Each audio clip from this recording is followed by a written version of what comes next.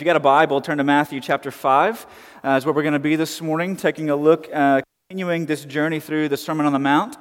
In Matthew chapter 5 together, we'll take a look at verses 33 to 37 this morning, skipping a couple of texts. We're going to come back and hit them in the weeks to come, but we're going to camp out here this morning in Matthew 5, 33 to 37. We're going to read that text. If you don't have a copy of it in front of you, it'll be on the screen behind me so you can follow along.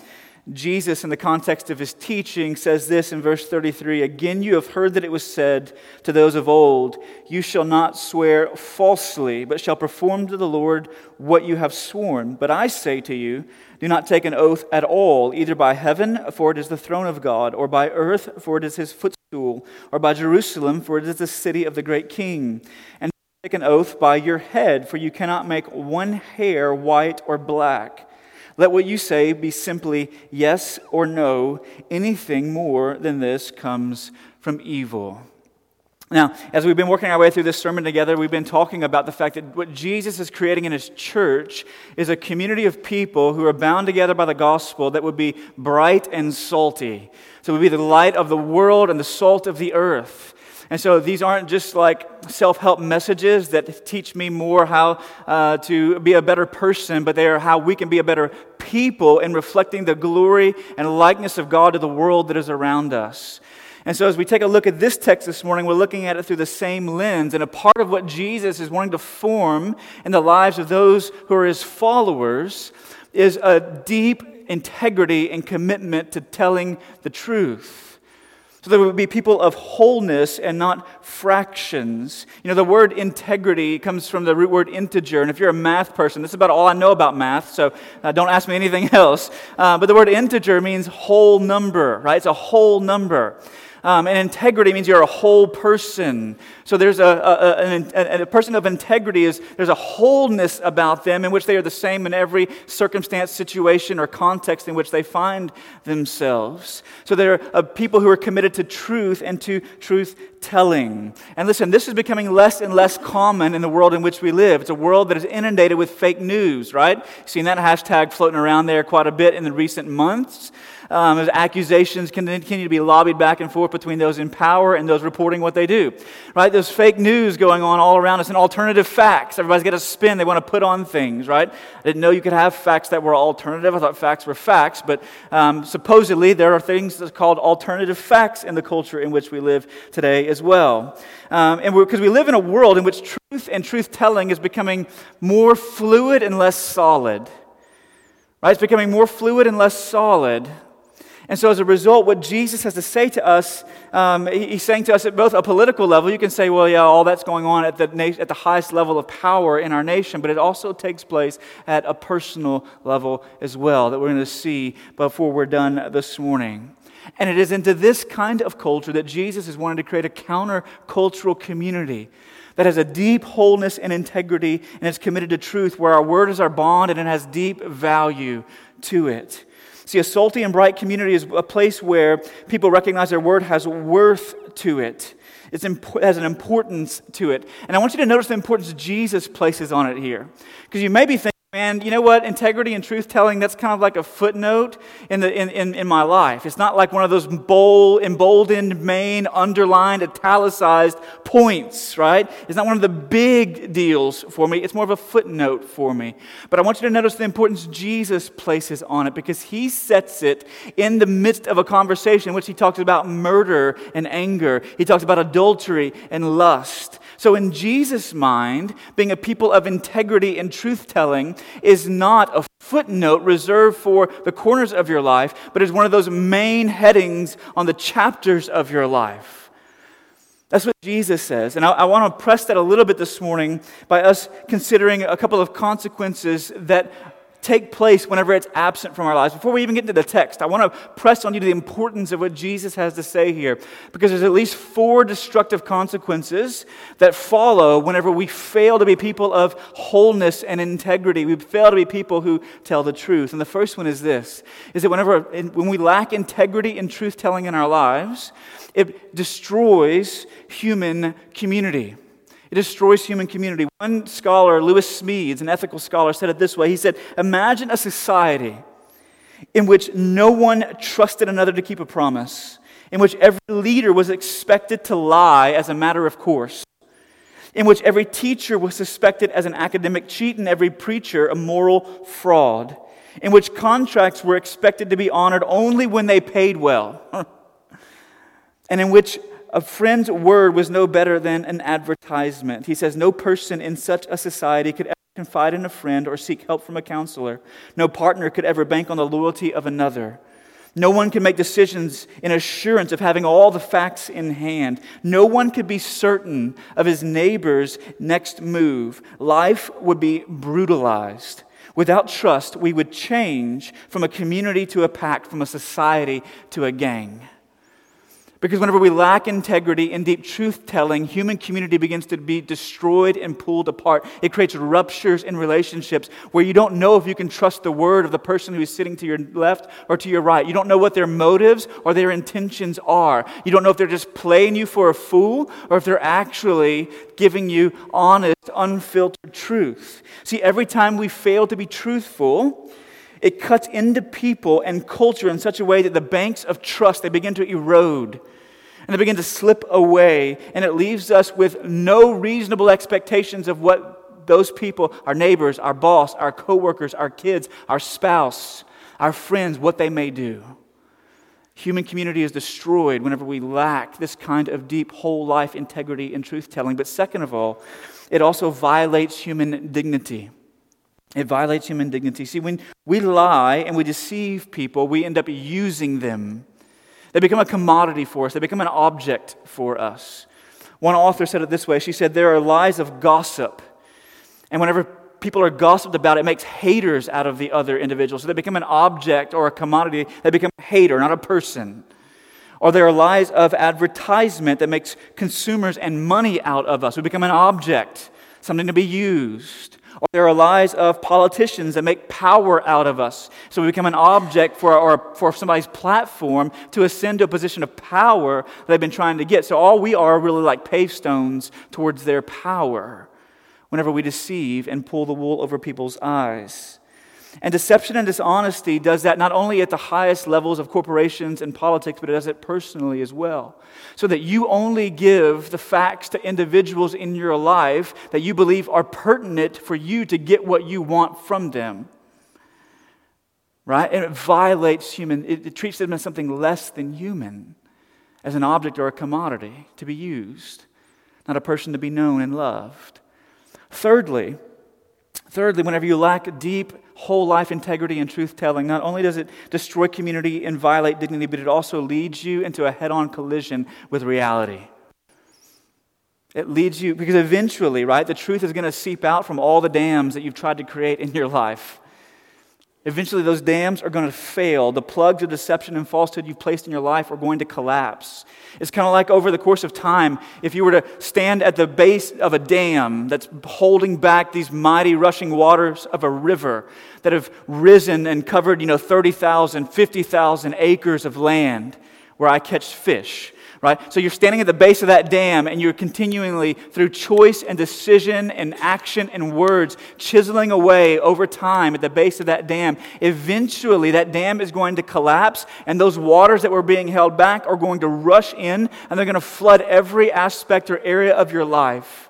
Because the truth eventually will come out. It will catch up. Eventually, your parents will find out.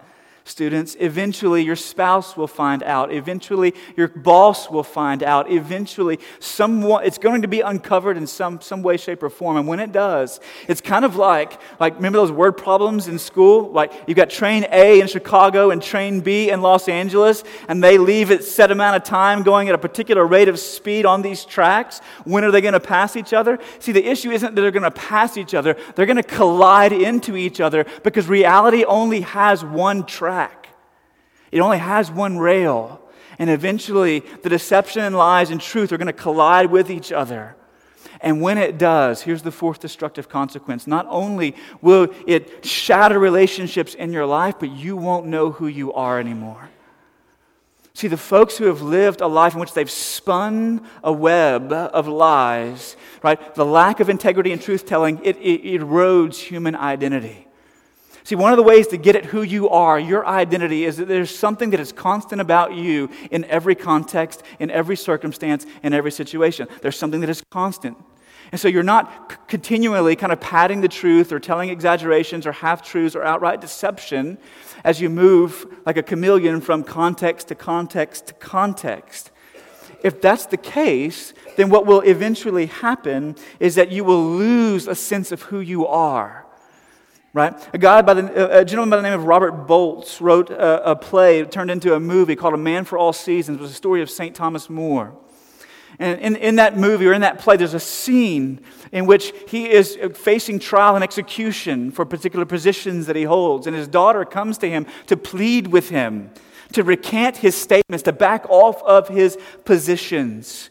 And this is what he says to her when she comes to plead with him. He says, looking at his daughter in the eyes, he says, when a man takes an oath, he's holding his own self in his hands, like water. And if he opens his fingers then, he needn't hope to find himself again.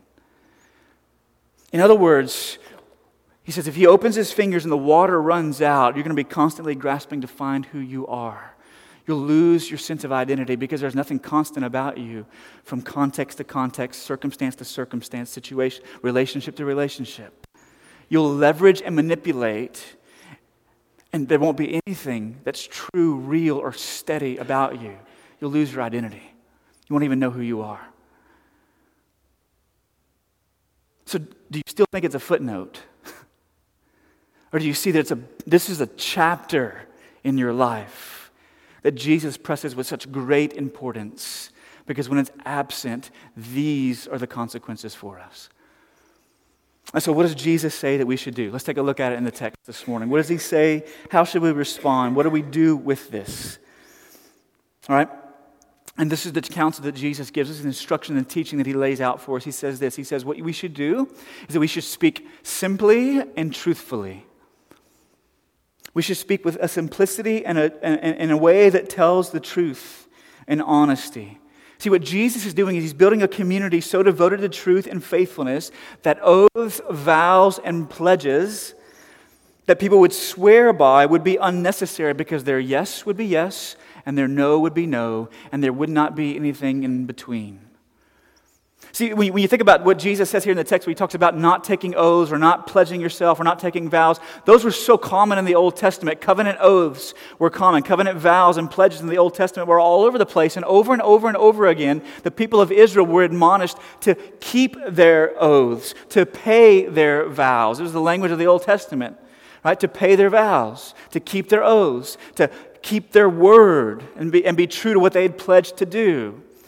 But what had happened was, like over the course of time, as the Pharisees began to take a look at what the Old Testament said about not swearing falsely and about not deceiving and telling lies, they began to develop like case law around that, right? You know what case law is? It's where you take the law and you begin to apply it to all these different cases, right? And so they would develop case law, and they would say, okay, well, and for the Pharisees, they had like a sliding scale of case law as they took this law of not swearing falsely and applied it to these different contexts.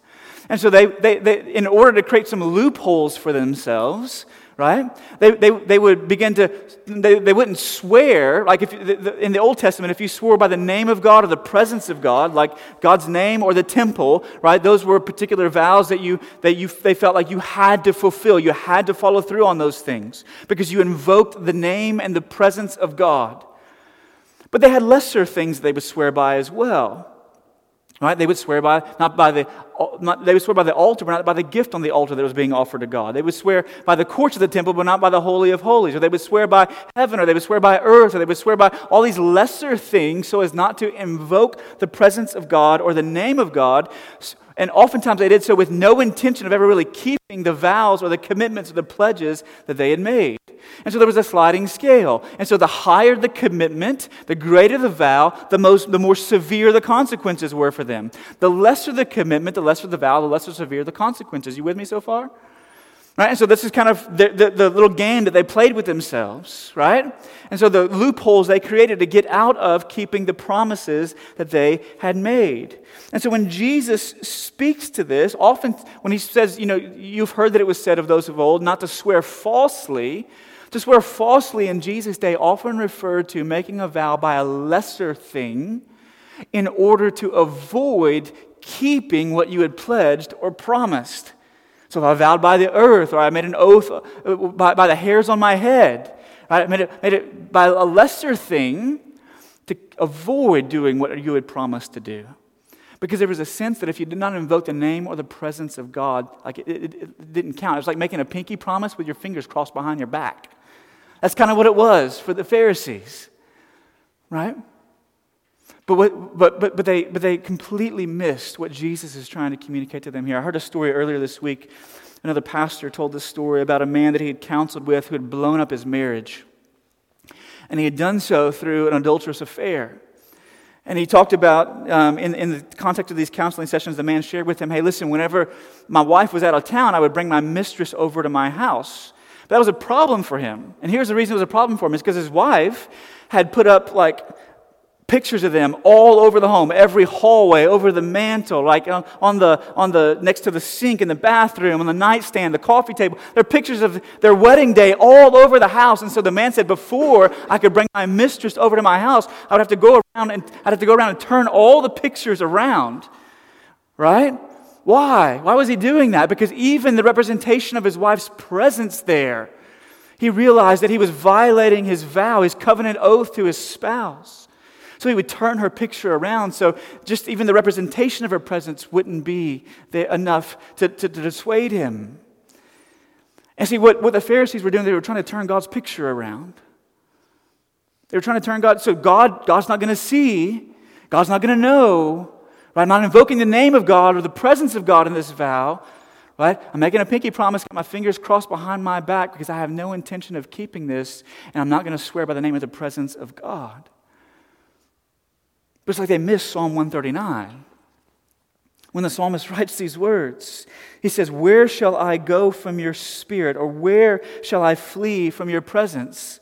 If I ascend to heaven, you are there. If I make my bed in Sheol, you are there. If I take the wings of the morning and dwell in the uttermost parts of the sea, even there your hand shall lead me, and your right hand shall hold me. If I say, surely the darkness shall cover me, and the light be as night to me, even the darkness is not dark to you.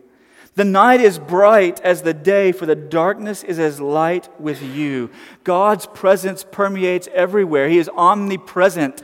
There is no place that He does not see. There is nothing that He does not hear. There is nothing that He does not know. There are no words that come out of our mouth that He does not hear us utter.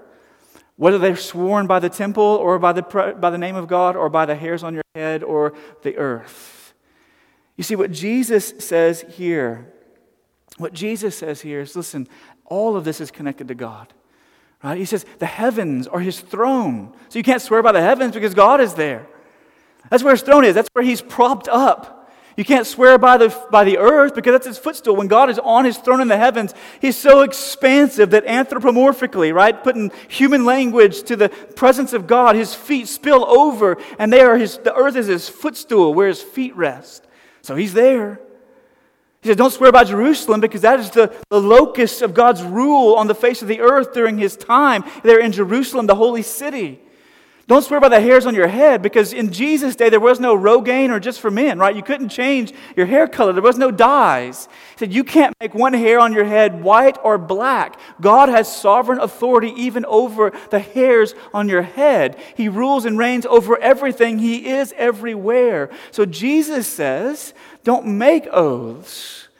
Let your yes be yes and your no be no because God is everywhere. He hears everything. So be a person who tells the truth. Be a person of integrity, of wholeness about you. That's what Jesus is driving at here in the text.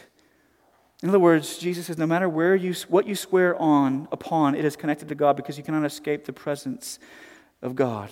And one of the things this means, listen, let's get real practical here this morning, is this. This means there's going to be no levels of truthfulness in your life. couple of years ago, one of our elders was visiting with another church member at the time, and they had been absent for a while and kind of disconnected for a while, just kind of following up with them, trying to shepherd them well. And so just began to ask questions and kind of press a little bit. Hey, where are you guys at? How are you doing? And the response that he got back, I think, was it was clear that it just kind of missed this whole idea, because he said, well, listen, am I talking to an elder of the church, or am I talking to my friend?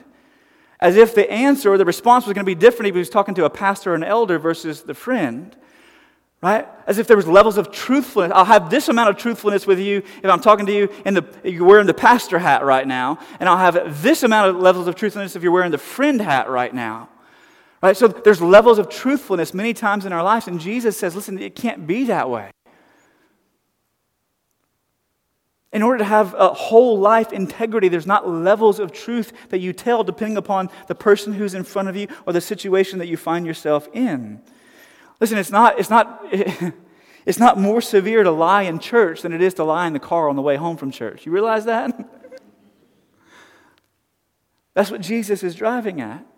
Let me ask you this question. If everything that you said and everything that you did today were to be captured on an iPhone, uploaded to YouTube, pushed out to all the world to see, were to go viral over the next 3 days, would it change what you say? Would it change what you do? And I think we're being dishonest with ourselves if we say, no, I'd just keep on rolling. It would absolutely change some of the things that we're saying and what we're doing, because we've fallen prey to this lie that there are levels of truthfulness in our lives. And Jesus says, no, that you speak simply and you speak truthfully. Let your yes be yes and your no be no. Now what Jesus is saying is, listen, if you go to the courts, right, and they say, we're going to swear you in for testimony in a case, and they tell you, put your hand on the Bible and say, I swear to tell the truth, the whole truth, and nothing but the truth, so help me God, that you're free to do that. If somebody else wants you to take an oath to validate the truthfulness of your claims, he said, you're free to do that, but with you, he said, your yes should be just like your hand was on the Bible, saying, I swear to tell the truth, the whole truth, and nothing but the truth. Your no should be just like your hands on the Bible, saying, I swear to tell the truth, the whole truth, and nothing but the truth. There's not levels in there for us. So that to speak simply and to speak truthfully means that we do keep our word, that we are truth tellers, but it also means we don't exaggerate the truth to paint ourselves in a little bit better of a light. It also means that we don't make grand verbal gestures, right? We live in a world of grand gestures, don't we? Where your loyalty and your love, your allegiance and affection are demonstrated because you're willing to go big, right? So you see these epic proposals that guys spend 3 years dreaming up and writing down and scaling out every moment of the time they're going to spend with their future spouse. You see these epic Valentine's Day recognitions and celebrations, or anniversaries or birthdays, big grand gestures to demonstrate your love and your loyalty, your allegiance and affection. And Jesus says, let your yes be yes and your no be no. They don't need grand verbal gestures to show your loyalty to someone. It shouldn't be dependent upon those things. Listen, in my time in ministry, the people who have made bold declarations to me have been the people who I think had really no intention of keeping those declarations. They just wanted me to feel good about myself in the moment. But it's been the people who have spoken simply and truthfully to me, who I know have been in our corner in this mission that Jesus has given us to share the gospel, shape disciples, and send missionaries here in this local context. So Jesus says you don't need bold declarations and grand gestures verbally to show your allegiance and loyalty, but what you need is to speak simply and truthfully. It also means that you don't withhold information that could damage your reputation, right? Because you're trying to posture yourself. We could go on and on and on and on. We could spend all morning doing this, but I got to move, right? Jesus says speak truthfully and speak simply, as if every yes that came out of your mouth and every no that came out of your mouth was an oath that you made in the presence of God because He is here. So what keeps us from this? What keeps us from this whole life integrity, and what keeps us from being truth tellers who are whole from top to bottom? And here's what Jesus says. Look at what He says in the text. He says at the end of verse 37, He says, let what you say be simply yes or no. Anything more than this comes from evil. Now, notice Jesus doesn't say anything more than this is evil. Jesus says anything more than this comes from. In other words, it has a source. Anything more than this is coming from somewhere. It's got a source.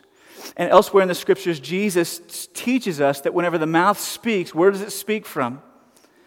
It speaks from an overflow of what? Of the heart. So whenever your words are coming out of here, they have a source. They're grounded somewhere. And Jesus says they're grounded in the heart.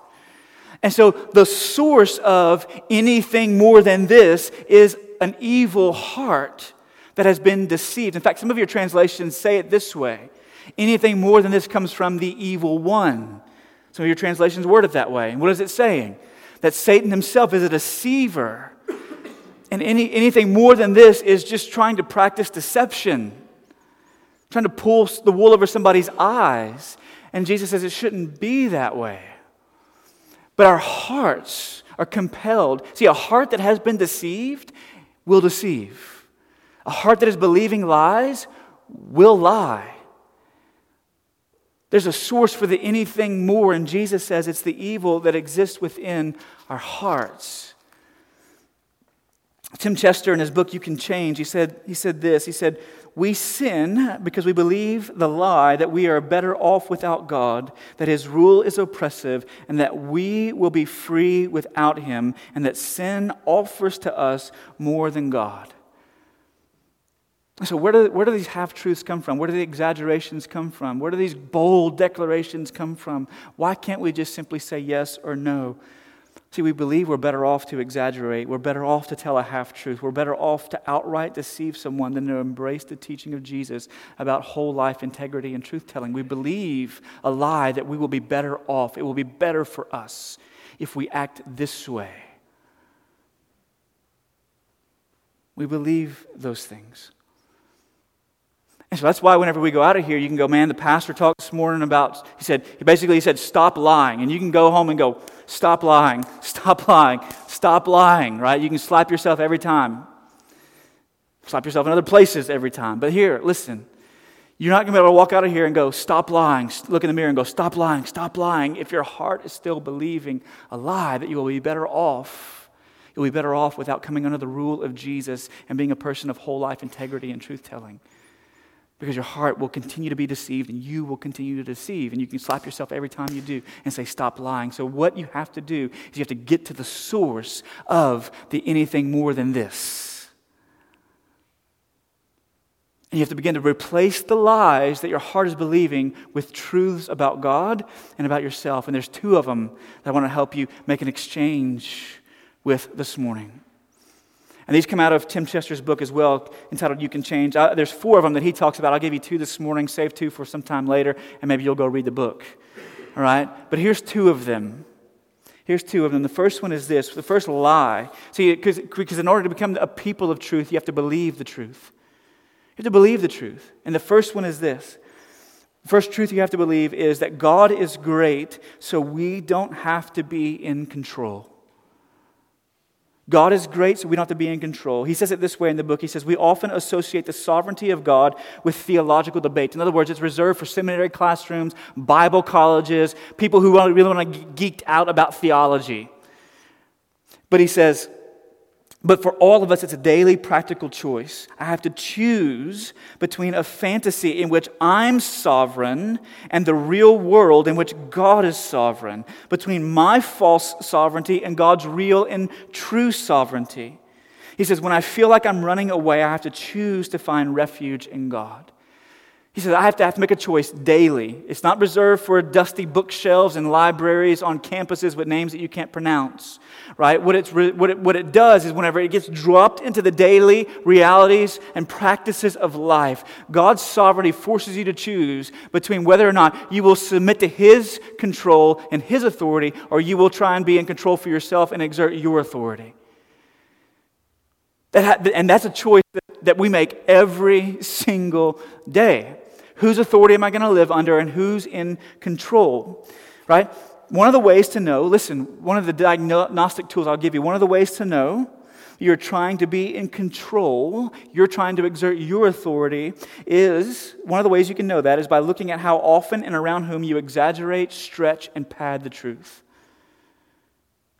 how often and around whom you stretch the truth to paint yourself in a better light. Listen, if you're going for a job interview, right, you're trying to land a better, high-paying job. Some of you may be coming out of high school into college, or you're trying to get into a particular college and your college applications and the things that are asking for you to submit to them. Right, you have a choice. Am I in control, or is God in control? Right? And so if you're going for that better, high-paying job and they're asking for your experiences and your education, right? You may go, well, man, I'm not going to stretch the truth and say I went to Harvard or Yale or Stanford, because when they meet me, they'll realize I didn't go to that school, right? But maybe there are small things that I can kind of stretch within the context of that resume or that application process of that school to make myself look a little bit better, right? More impressive. Because I believe I've got to manufacture that. I've got to manipulate that. I've got to force that and control it, as opposed to going, God is in control. My yes is yes. My no is no. Here's the full truth. Do you see that? One of the reasons we lie is because we believe we have to in order to maintain control in a relationship. Maintain control in the workplace. Maintain control in the home. Do you trust that God is sovereign? Or do you falsely believe that you are? One of the ways to combat this is to go to war against it with the truth.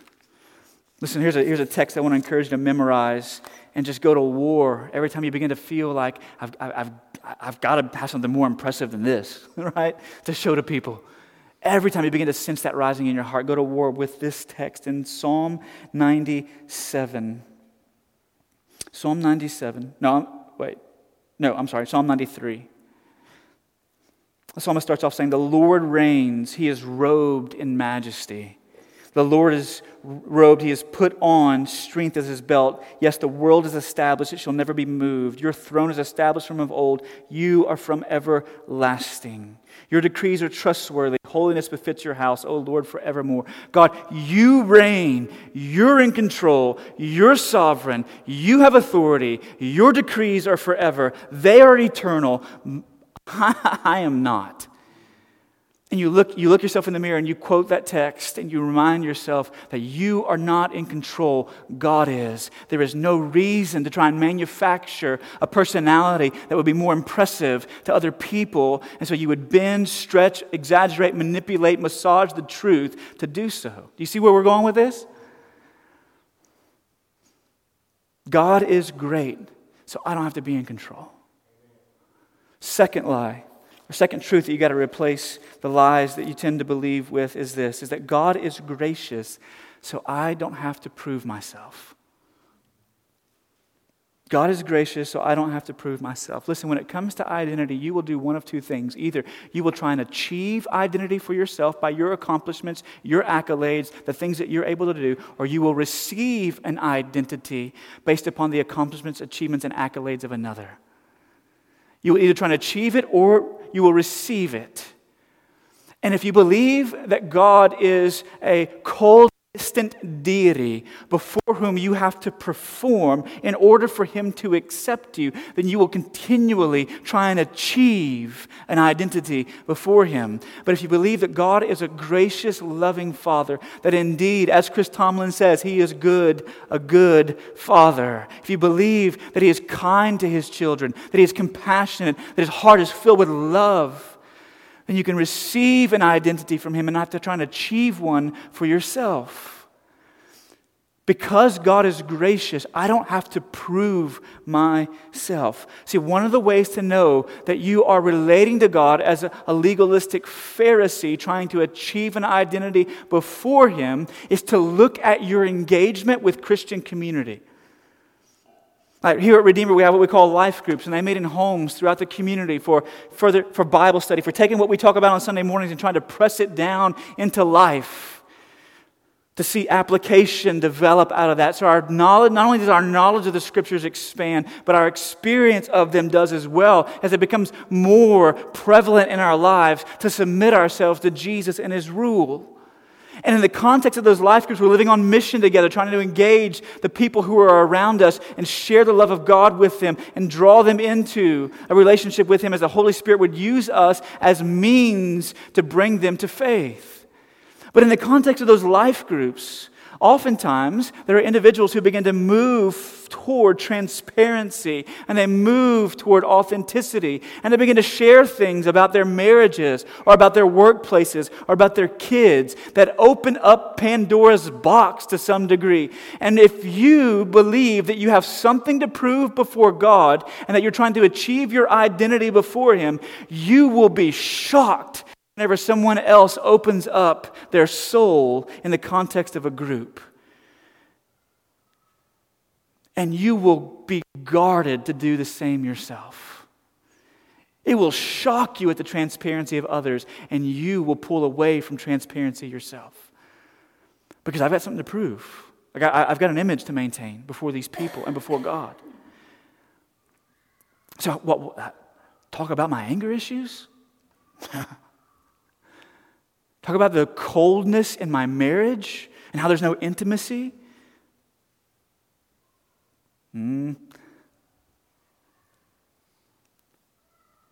The reason that we conceal those things and cover them over and we aren't truthful about them is because we believe we've got something to prove. That's at the heart of it. But if you believe that God is a good, generous, and gracious Father, then you have nothing to prove. You have nothing to prove to me. You have nothing to prove to the person sitting to your left or to your right. And you have nothing to prove to Him. Because He's embraced you with a love that is everlasting. So I don't need to cover things over. I don't need to be in control. And I don't need to prove myself because God is great and He is gracious. See, unless you take those truths and you begin to chop away at the lies that your heart has been deceived by, you will continue to deceive. But if you take those truths and begin to go to war against those things that have deceived your heart, and you will find yourself growing in truthfulness and whole life integrity so that your yes is yes and your no is no. And you have the security to do it. But I want to close this morning where we close every week.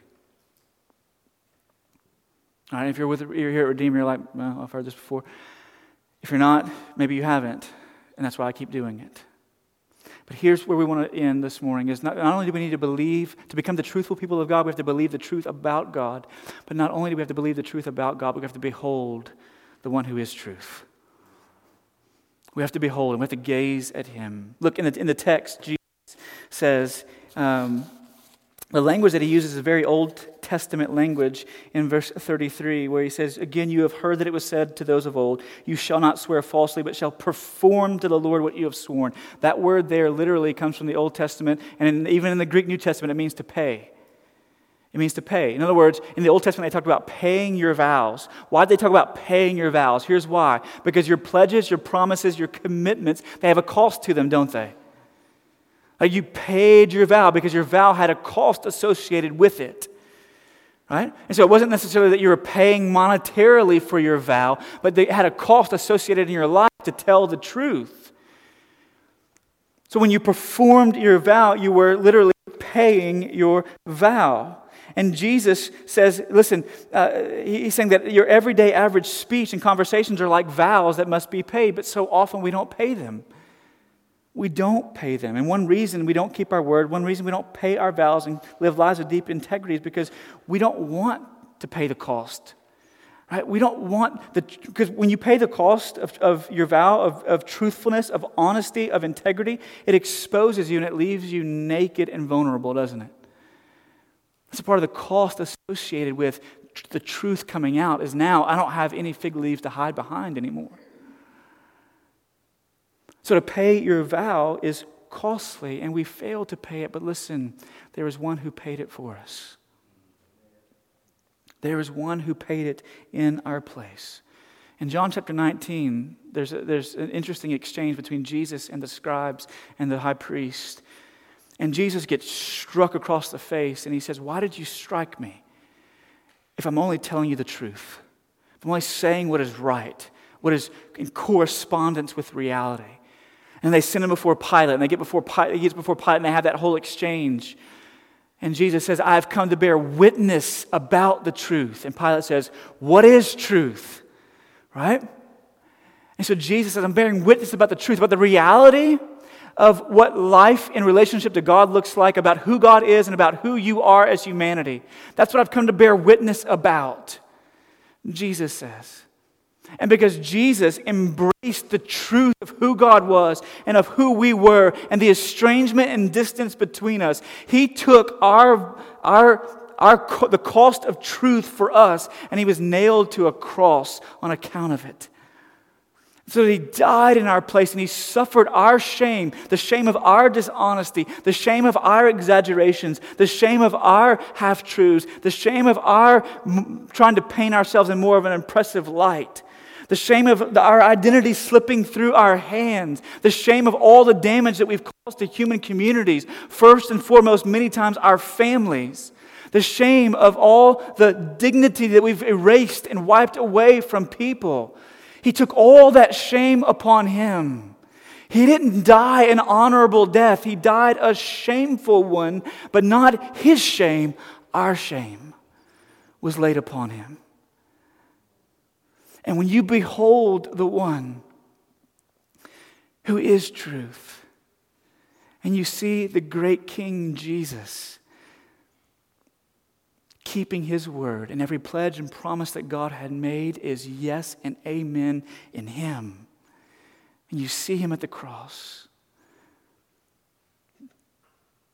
it frees your heart to say, if He would do that for me, if He would do that in my place, my yes can be yes, and my no can be no. I'm not sure either.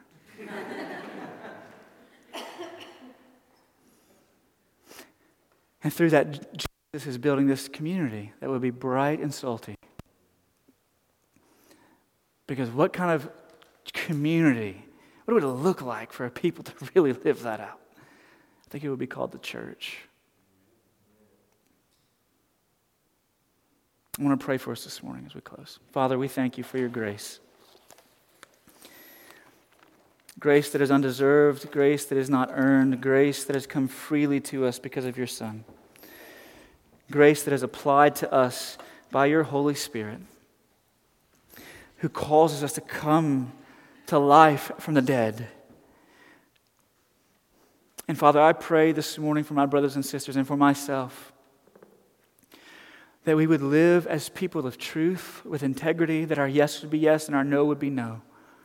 That we would turn away from bold declarations, exaggerations, stretching, padding, manipulating, and massaging the truth, to be people who are whole numbers and not fractions. And that we would go to war against the lies that would deceive our hearts into believing that we need to lie and that it's better to do so. That we would trust that You are in control of our lives so we don't have to manipulate the outcomes of situations. And that what You desire is best. Would You help us to go to war against the lie that we somehow have to achieve an identity before You by proving ourselves. And that we would just receive one by grace as Your child, not a hired hand. And that we would rest in those truths, and that we would fight with those truths. And that we would behold the one who is truth. And that He would capture our hearts. And He would remove our shame. And that we might be able to draw close to You and taste of Your love. We pray these things in Jesus' name.